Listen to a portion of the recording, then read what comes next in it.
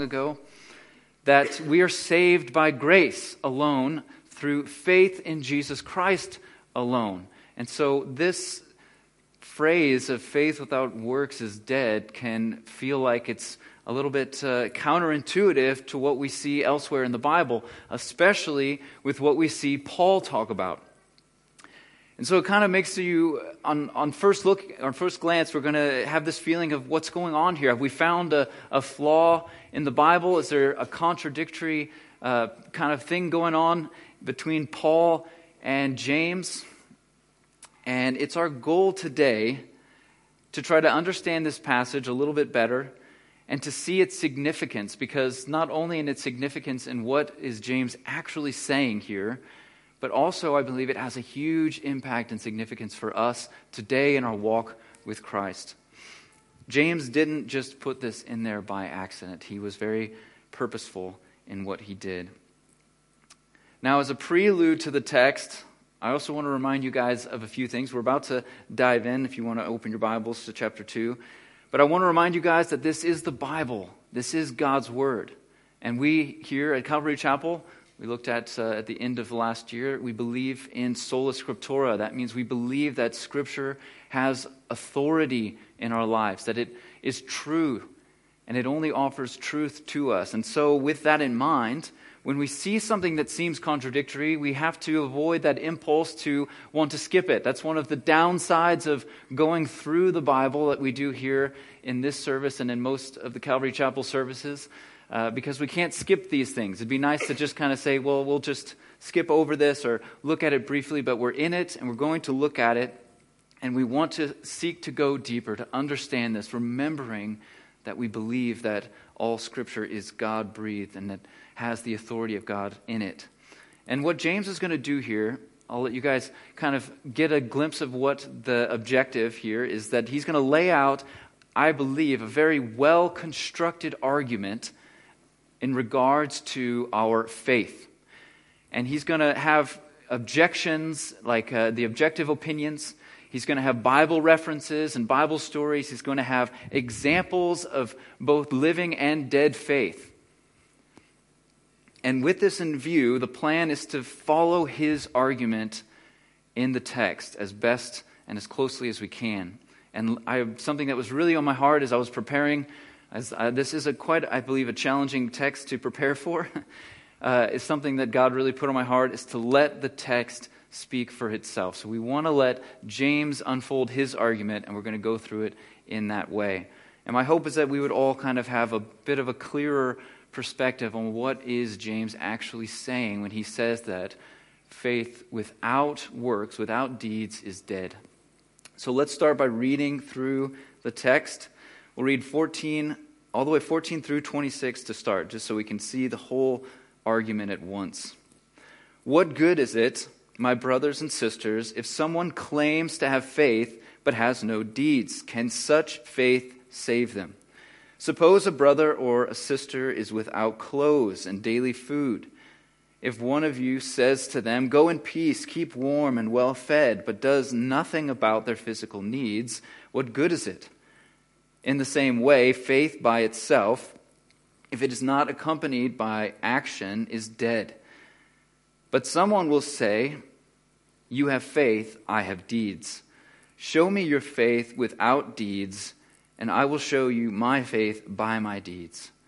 You believe that there is one God, good. Even the demons believe that and shudder. You foolish person, do you want evidence that faith without deeds is useless? Was not our father Abraham considered righteous for what he did when he offered his son Isaac on the altar?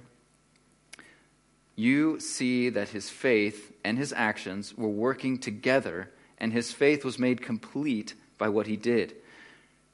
And the scripture was fulfilled that says Abraham believed God, and it was credited to him as righteousness. And he was called God's friend. Verse 24, you see that a person is considered righteous by what they do and not by faith alone. In the same way, was not even Rahab the prostitute considered righteous for what she did when she gave lodging to the spies and sent them off in a different direction. As the body without the spirit is dead, so faith without deeds is dead. Whew. You can see how I was sweating a little bit preparing for this message. What is James saying? He goes out of his way to make what his key point here is very clear. And what is that point? That faith without deeds is dead. He says, can such faith even save them? What good is it? Faith by itself, if it is not accompanied by action, is dead. Faith without deeds is useless. Again and again throughout the text, he re-emphasizes with a strong emphasis this point. I think we can agree that James sees this as something that's incredibly important for us to get, for us to grasp. James wants you and I and his readers 2,000 years ago to see that faith without deeds is a dead faith, a useless faith, and a faith that cannot save. These are really powerful statements that should stop us in our tracks to want to know what James is saying here. Like I said, we're going to go through his argument, the way he lays it out. So let's look at his opening argument, his opening statement and question. In verse 14, what good is it, my brothers and sisters, if someone claims to have faith but has no deeds? Can such faith save them? Now, James is clearly, I believe, addressing a real issue that must have been facing the churches at the time. All of the letters that were written in response to things. And as there's nothing new under the sun, we can be pretty certain that whatever this issue is, it definitely applies to us today. Things tend to just go in a circle throughout history. So we want to look at this. First, let's break down his kind of opening argument here. The problem. He presents the problem. So there are people claiming to have a real faith. He makes that very clear. They're claiming to have a real faith, meaning they're claiming to be believers in Jesus. They go to church probably. They look the part. They probably said the right things. They spoke Christianese, as they say. They call themselves Christians. That's not a real word, just to let you guys know. Can't look it up. So they looked the part, but there is no evidence of this in their deeds. So he's saying they claim to have faith, but they don't have deeds. The works in their lives, the deeds, what they actually do, what's produced, is not in connection with what they're claiming. So the question that he presents is, these people that claim to have this type of faith, where they say that they have faith, but there's no action attached to it, can this be a saving faith? Can such faith save them? This is the question that James just throws at us right at the beginning of his argument. People who claim to be Christians but have no action, no deeds in their life, can that faith truly save them? Are they truly saved? Do they belong to Christ? He goes on by giving us an example in verse 15 and through 17.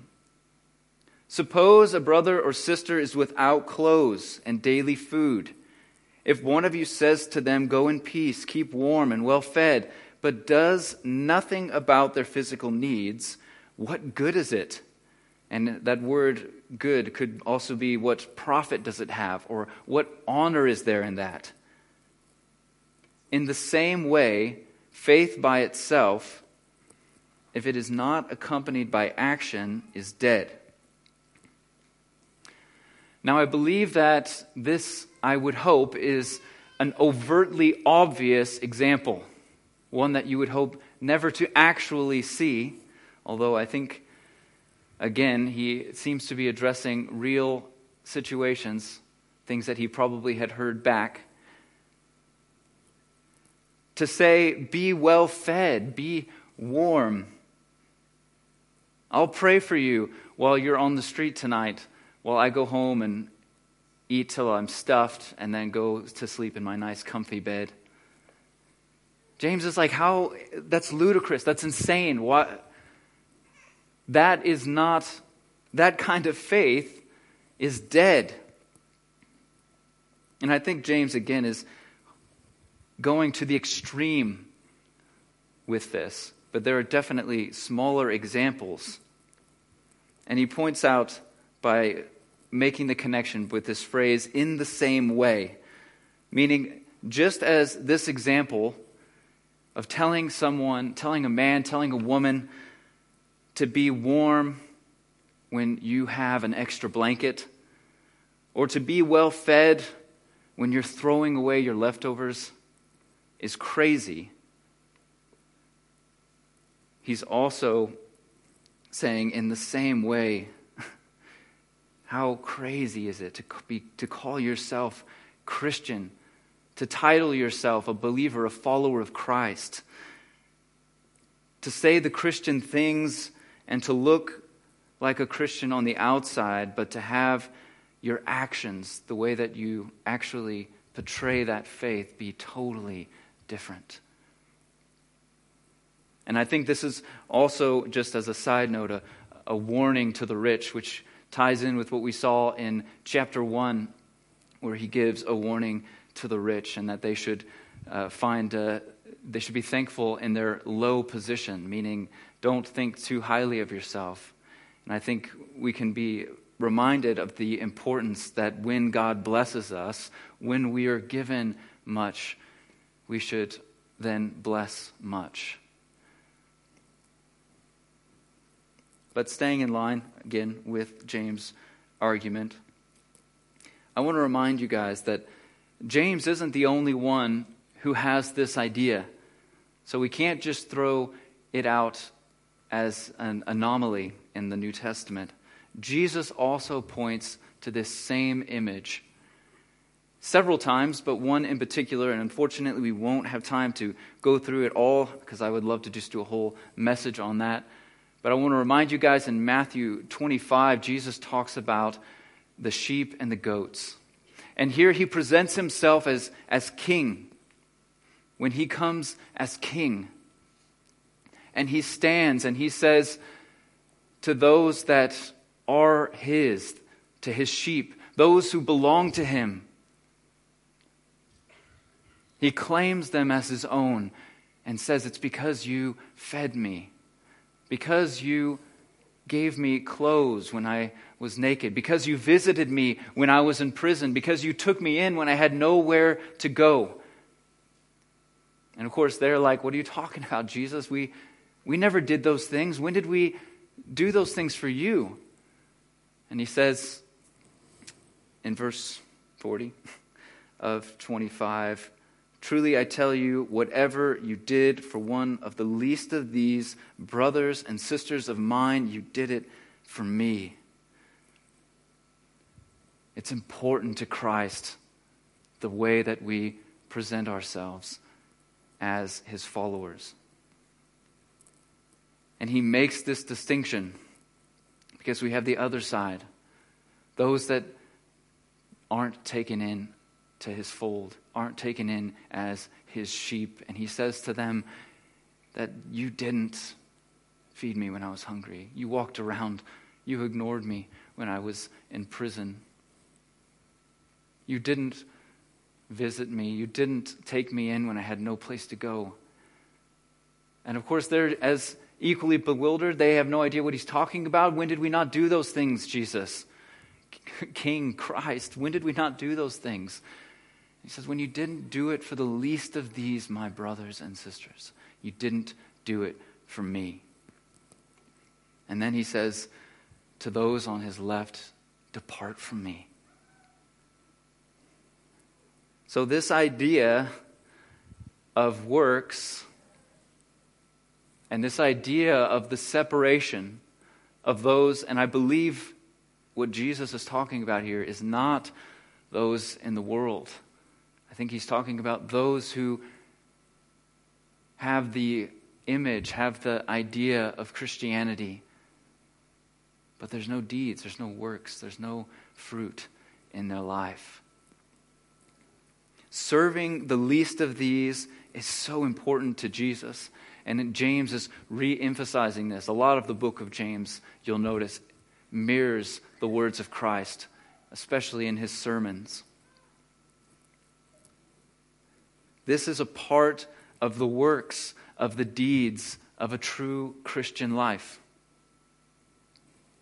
Now, here it gets kind of heavy, because some of us might be thinking, I didn't give to anybody this week. I don't know if I did enough. What do I need to do then to show that I'm a true Christian? What do I have to do? And others of you might be thinking, this sounds a lot like works-based salvation. And I'm pretty sure Paul would have some pretty harsh words to say against what you're saying right now. Well, before you make a list of all the things that you need to do this week to check off to make sure that you're Christian enough, I think we need to kind of define this idea of deeds, of works, of actions that come from a saving faith. And then I also want to take just a moment, and a little bit later we'll take a moment and look at a small comparison between James and Paul, even though there are many we could look at. But first, I want to encourage you guys to not be discouraged. To not look at your life and think of all the things that you haven't done. If you feel like that you haven't done enough, there's hope for us. Because God is not looking for perfection. He's looking for progress. It's not about perfection. It's about progress. As we've mentioned many times here, we have a walk with Christ. He uses the example of a daily walk to daily take up our cross and follow Him. It's not we're instantly at the finish line. We get there step by step. And so it's not about where we are now. It's about where we're going. God expects progress. We're not now or ever will be perfect in this life, and that's okay. We don't have to achieve perfection. We don't have to serve enough. So how then can we best define works? I think it's very simple. In the greatest commands, love God and love people. Love God, love people. And James points this out all that we've gone through so far. He's always emphasizing the importance of loving people. And so I can't imagine that he's suddenly changed his mind in what he's saying here. That we need to love people. We looked at it in our last text with how important it is to him to not show favoritism, that we don't look better on some and less on others based off of their money or their education or their social status. It's important that we truly love one another. And Jesus in Matthew 22, 36 through 39 lays it out. I'll just hit the highlights. Jesus is saying this: love the Lord your God with all your heart, with all your soul, and with all your mind, and love your neighbor as yourself. We looked a lot at love your neighbor as yourself in our last message in James. The point is that all deeds, all works, everything that comes out of a living faith is based in these two things: loving God with everything we are and loving people. That doesn't mean that we're going to do that always perfectly. Doesn't mean that it's always going to look as good as we'd like. But again, this is the real measure of progress. Not how many people did I serve, how many people did I help this week, but did I love people this week? And did I love God? Did I glorify God this week? So there is no list. You can't do enough. Because it's not really about what we do, it's why we do it. It's where it's coming from. I can't give enough money or serve enough soup or give out enough blankets. If I'm trying to earn something, I'm always going to fail. And this is not what Christian works are. Real Christian deeds are always out of a love for God and a love for people. Not necessarily always liking people or getting along with everyone all the time. That's not what we're talking about. We're talking about loving people, to really have a heart for people. And James clears up this argument, I think, even more, and as we continue in his unfolding in verse 18. But someone will say, you have faith, I have deeds. Show me your faith without deeds, and I will show you my faith by my deeds. This is one of my favorite key phrases in this whole text. I will show you my faith by my deeds. So it's not about doing enough.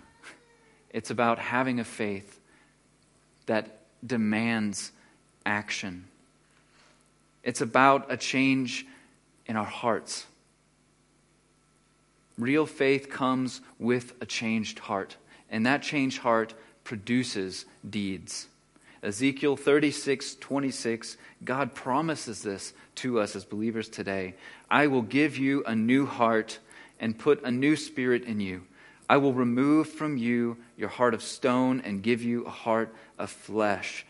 We have been given a heart to love God, which is our new spirit connected to Him, the Holy Spirit that lives within us,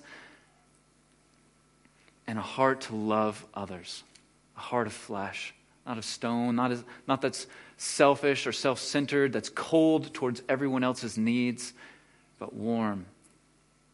And again, if you're looking at your life and thinking, I don't know if I do that enough, it's not about a number. It's not about how much you do it. It's about where you're headed. And that can start right now today. So don't count your deeds or try to add them up. Instead, cling to Jesus. Because real belief or real faith doesn't require works. It doesn't require works to be real. That the works, it demands action. Real belief demands action. Sometimes I will be honest with you guys. I'm a slow learner. I change slowly. My Christian walk with God has not been a rapid, it's not been fast moving. The pace has been slow and steady. And that's okay. Some people are going to have radical changes and you're going to see just huge, dramatic changes in the way they live their lives. And for others, it's going to be very gradual. But as we cling to Christ, as we look to Him, this action becomes a part of who we are. The way we see people is with a love that's been shown to us through Christ. And we want to then show that to others. This is the cause and effect of true faith. Now here, before we continue in James' argument, I want to take this moment to, as I said, pause and kind of do a comparison here with James and Paul. Some of you might be thinking, I still feel like this is contradicting some things that Paul says. If we look at Ephesians 2, verse 8 and 9, Paul's very clear, and there are many more examples we could look at. Romans 4 would be another big one. For it is by grace you have been saved through faith, and this is not from yourselves, it is the gift of God, not by works, so that no one can boast. And then if we compare that with verse 24 of our text today, where James says, you see that a person is considered righteous by what they do, and not by faith alone. It feels a little bit like what's happening here. It kind of feels like Paul and James are talking about two very different things when it comes to our salvation. But I would argue that we have a kind of unique perspective with James. James is coming at this from a different angle. So we get an alternative perspective to the exact same truth of saving faith that is found only through Jesus Christ, that we see Paul so adamantly express. There are two things that we have to consider. One is that Paul and James are writing to different people. James is writing this letter to Jewish believers. And so where they're coming from, there was a lot of, well, I don't have to obey the law anymore. I can do what I want. And they were maybe clinging into groups, into these kind of Christian cells where they weren't reaching out. They weren't doing anything for the homeless. They weren't doing anything. And he's saying, are you sure you really belong to Christ? Whereas Paul is coming from a different angle and really wanting to be very clear that it is not what you do. You can't sacrifice enough, because he was talking mostly to the Greek world, the Gentiles, and they had these kind of ideas of what they needed to do for the gods. And he's saying, no, you are saved by grace. So that's one thing we have to keep in mind. And I think of the image of, I don't know, this is something that I've heard. I don't even know where I've heard it, but there's this image of an elephant in a room, and then you put 3 blind men in the room. You put one at the front, one at the back, and one at the side, and then they have to discuss what's in front of them. Well, obviously, they're probably going to disagree. They're going to maybe get into some arguments about what's in front of them. They're all going to have very different ideas of the thing that they are feeling in front of them. The one at the front is going to be fearful of this mighty thing, the long trunk and the tusk and the teeth and the mouth, and it's quite intimidating. At the side, it's going to be a little bland, but massive. The guy at the back is probably just complaining about being in that room and just wanting to leave immediately. I've seen elephants. You don't want to stand behind them. So I think that's what we're seeing here. We're seeing them describe the same thing from very different angles, which is why it can feel like they're talking about different things. But if we look at this idea that James says here, faith without deeds is dead. So if you have a living faith, there's going to be deeds. But he's coming at it from the other side. He's saying, if you don't see the deeds, if you don't see the fruit, then we have to ask, is the faith real? And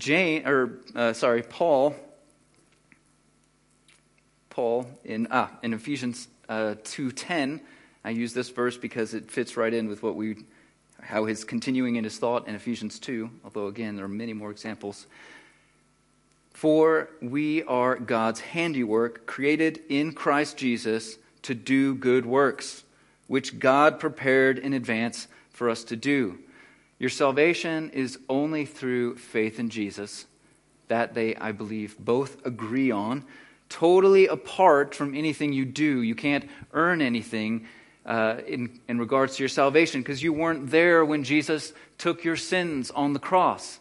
And he did it once and for all. You didn't do anything. You weren't there. You didn't help him. And so there's nothing you can do in that sense to earn it. But as we are changed, as we do have this new heart, in our accepting Jesus Christ as our Lord, there are works that have been prepared for us to do.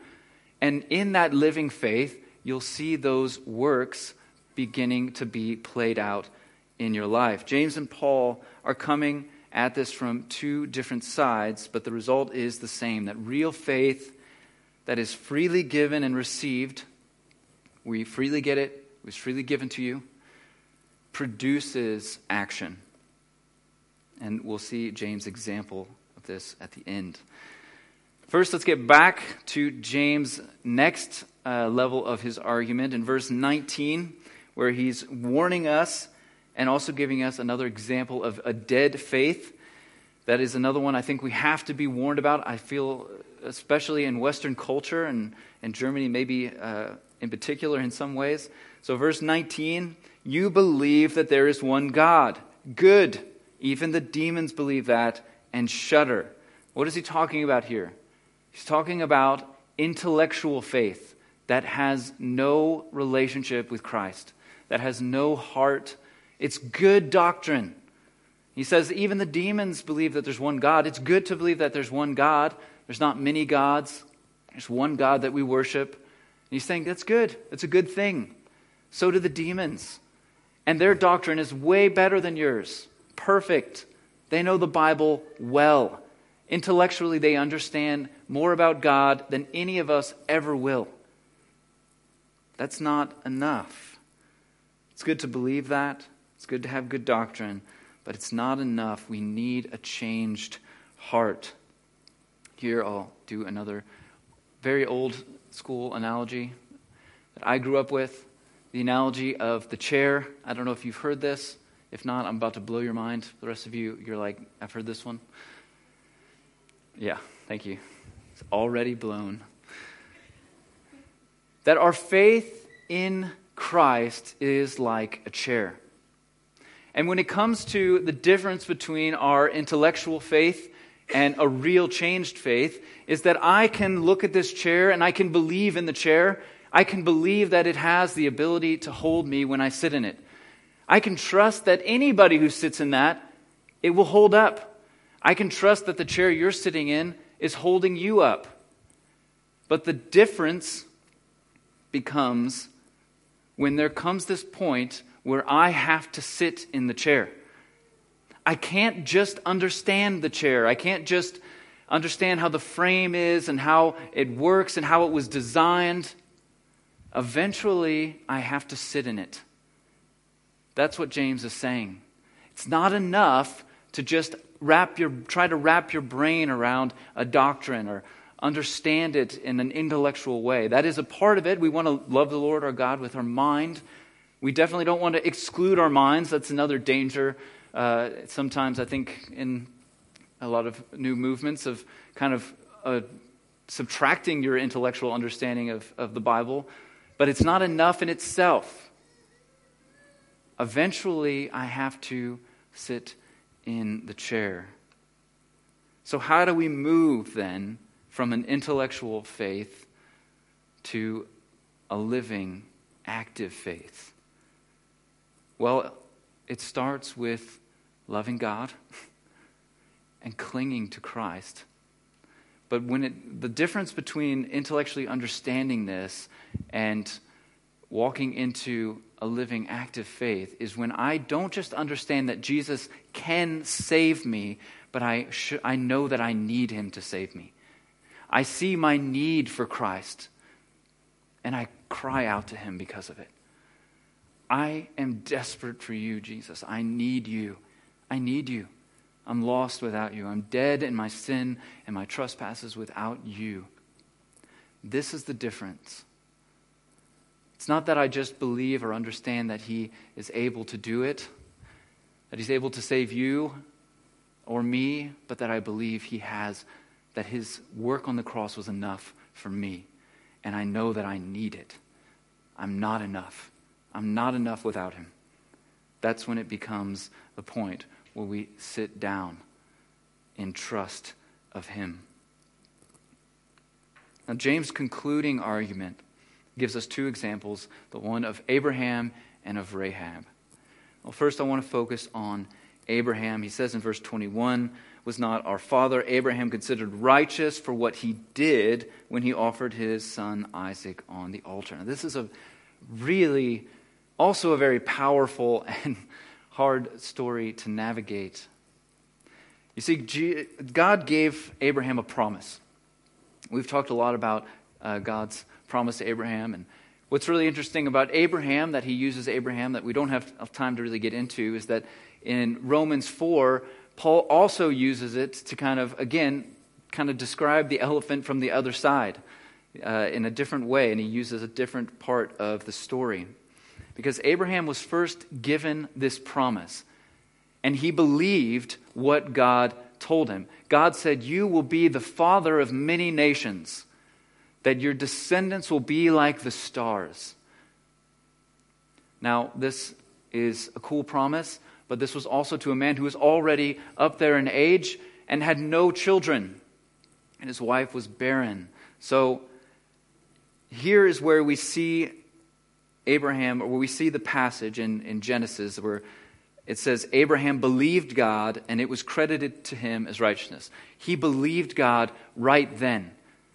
He had an active, living faith. And then God tests his faith first by making him wait for many, many years before he sees any sign of a fulfillment of this promise. Which for many of us, I think, would already be a breaking point. It's so hard when we have these long stretches where we believe or we know that God has spoken to us about what we're called to do or what we feel He's leading us into, and then nothing. And then another year and nothing happens, and another year and nothing happens. And our faith can be really tested in these moments of waiting. But Abraham believed God. He believed Him. He knew what God said would happen. And this was credited to him as righteousness. This is Paul's point. Now, James takes the other end of the story, because then, after all this time passed, he's finally blessed with a son. And he knows that God has called this son. Through him would this promise be fulfilled. What God had told him so many years ago, through this son, would he be the father of many nations, where we see the birth of the people of Israel. He knew it, though. And then God does something very interesting.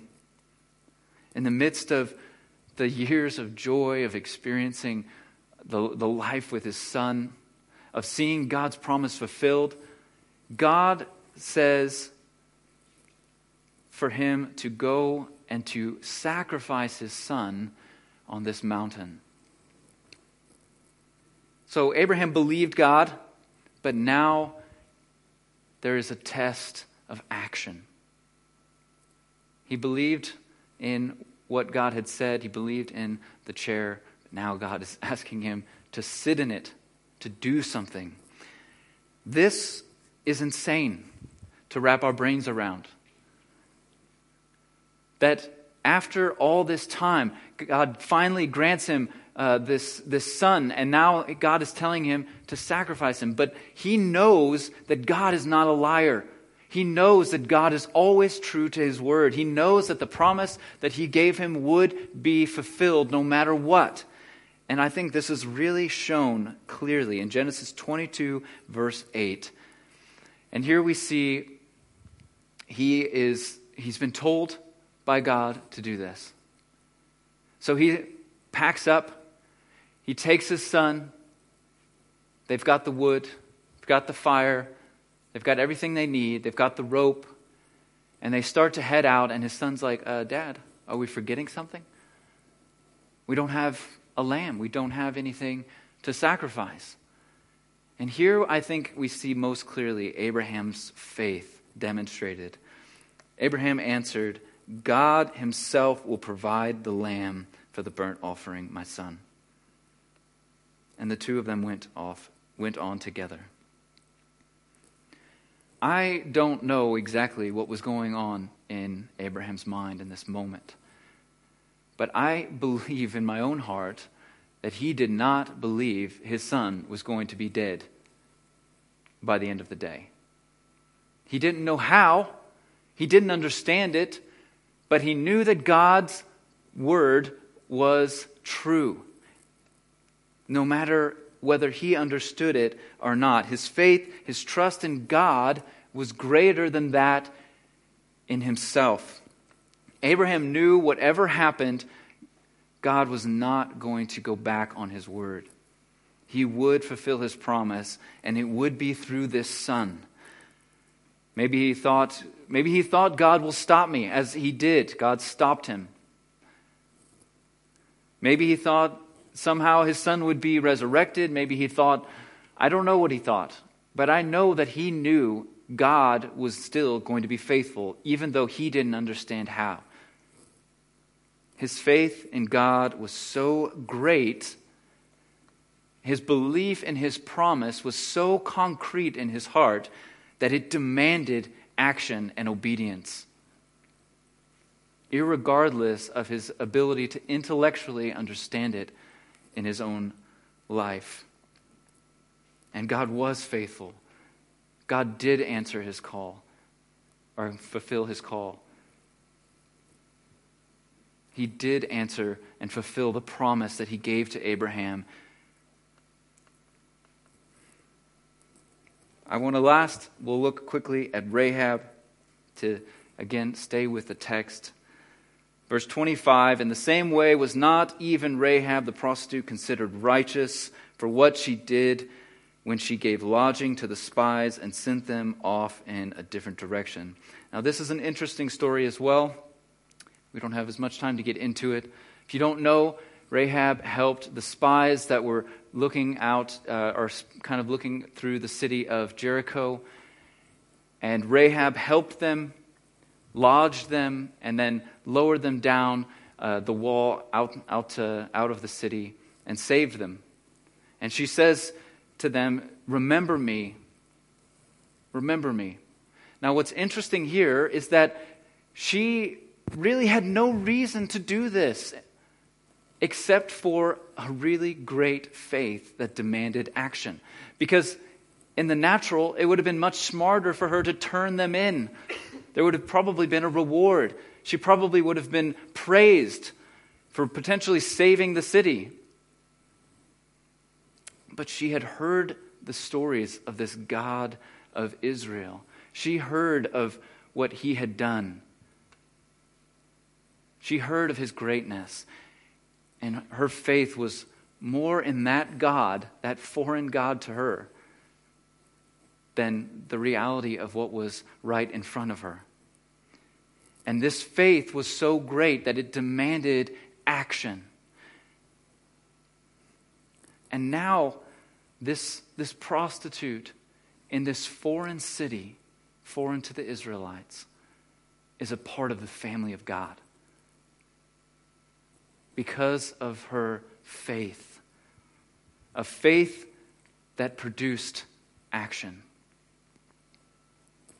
Now, in closing, I want to encourage you guys again. It's not the actions that save you.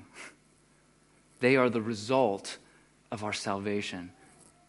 God is not looking for a filled out list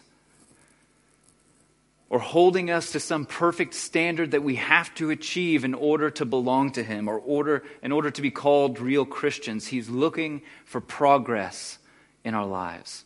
He's looking for us to be moving closer to him as we cling to him, as we love God, and as we love people. Because he's looking for a relationship with us.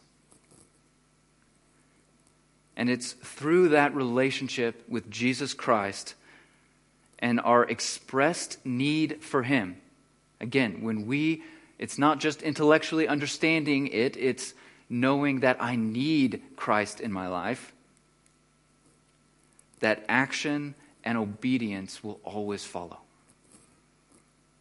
I want to leave you guys with a great analogy, one of my favorite analogies. I know I say that a lot, but this really is one of my favorite passages. I even have it hanging on my wall in my office. It's a famous one in Jeremiah 17, verse 7 through 8. But blessed is the one who trusts in the Lord, whose confidence is in him. They will be like a tree planted by the water that sends out its roots by the stream and does not fear when heat comes. Its leaves are always green. It has no worries in a year of drought and never fails to bear fruit. This is the image of a relationship with Jesus Christ. This is the image of living faith. This is the image of an active faith, a faith that produces deeds, that produces fruit. And what is the key? We have to get our roots into the right stream. That is our focus. And through that, we will see the fruit in our lives. A tree's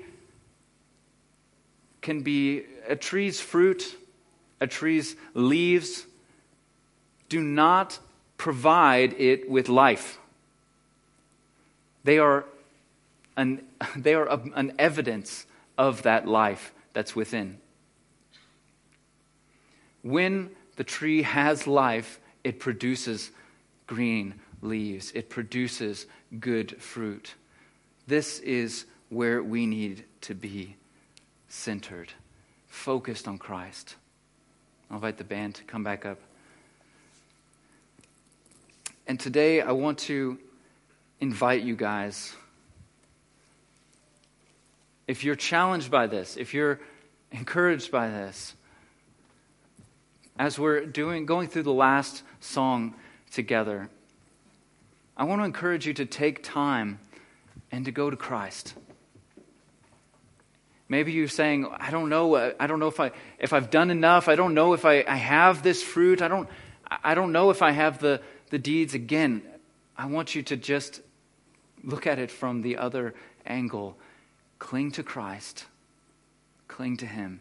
Go to Him, expressing your need for Him. And in that, He produces the life, the fruit within us. And if you need prayer today, if you want to talk or pray about this, I'll be up here at the front during the last song and after the service, and I'd be happy to pray with any of you. But for the rest of us, let's worship God together.